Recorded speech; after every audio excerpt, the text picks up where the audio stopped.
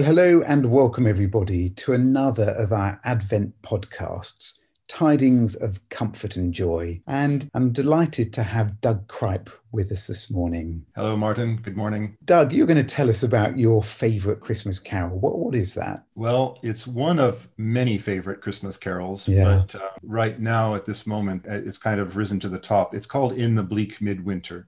Yeah, I have to say, I think this is one of my favourites as well.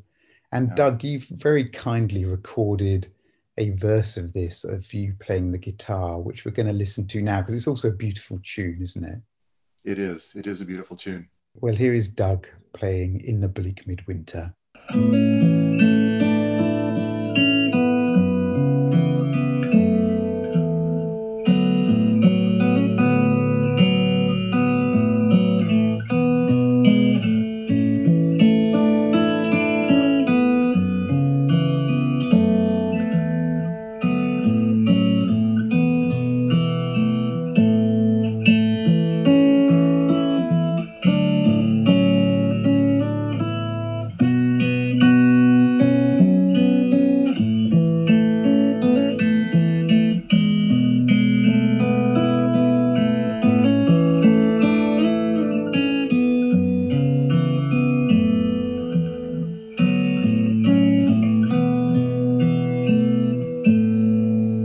Thank you, Doug.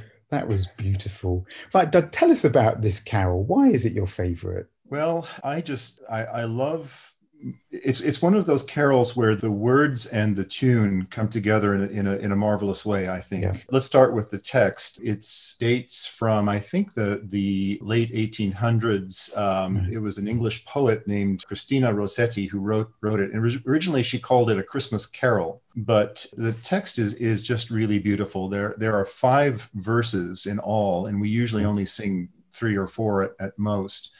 But that, coupled with the fact that Gustav Holst, of all people, the English composer, wrote the tune. And I just think it's, as I said, it's a perfect marriage of Yeah. words and Yeah. tune. And the words are beautiful, aren't they? I mean, the first verse is really, it's more mournful, I would say. So it's describing this winter scene.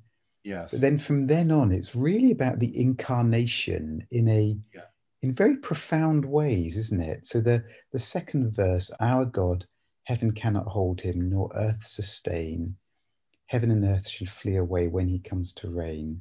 But then it says how that same God incarnates in Christ in a stable of all places. Yeah.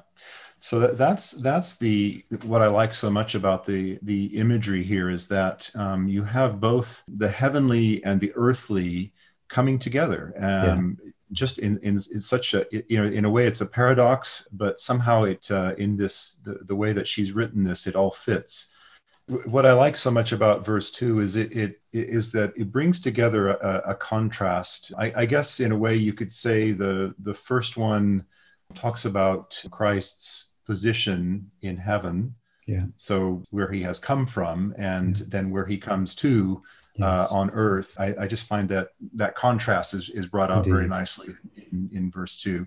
In fact, in each of the verses, you've got this contrast between whether it's where he comes from or who worships him, Yes, like the angels in glory. yes, And then the contrast of that in the stable with his mother caring for him, yeah, or the oxen and the ass and the camels gathered around him. And it really creates this, hey, here is this great God who has humbled himself to our world. yes, exactly. Verse 3, we don't hardly ever sing verse 3, and I think people are a little afraid of verse 3, but I think it's beautiful. It says, Yeah. enough for him whom cherubim worship night and day, a breast full of milk and a manger full of hay. Enough for him whom angels fall down before, the ox and ass and camel which adore. So Yeah. again, this contrast of angels and cherubim worship him, but Yeah. in actual fact, it's Mary who's giving him the physical Exactly. adoration at that Exactly. time. Exactly. And the in verse 4, angels and archangels gather and throng the air, but actually it's his mother who worships him with a kiss. Exactly. Yes. Yeah.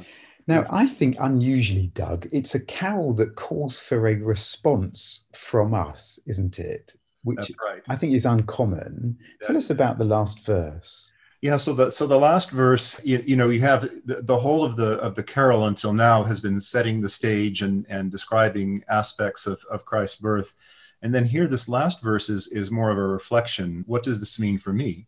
Yeah. And or for us? Again, just beautifully put. What can if I were a shepherd, I would bring a lamb. If I were a wise man, I would do my part. What can I give him? I'm a poor person. I can just give my heart. So Indeed. what a beautiful call to recognize Christ and give him what we can. Yep, that's the call of Advent. Doug, Yes. thank you so much. And we're going to put up now a recording of this song. Doug, thank you. God bless you. God bless everybody else. Thank you, Martin.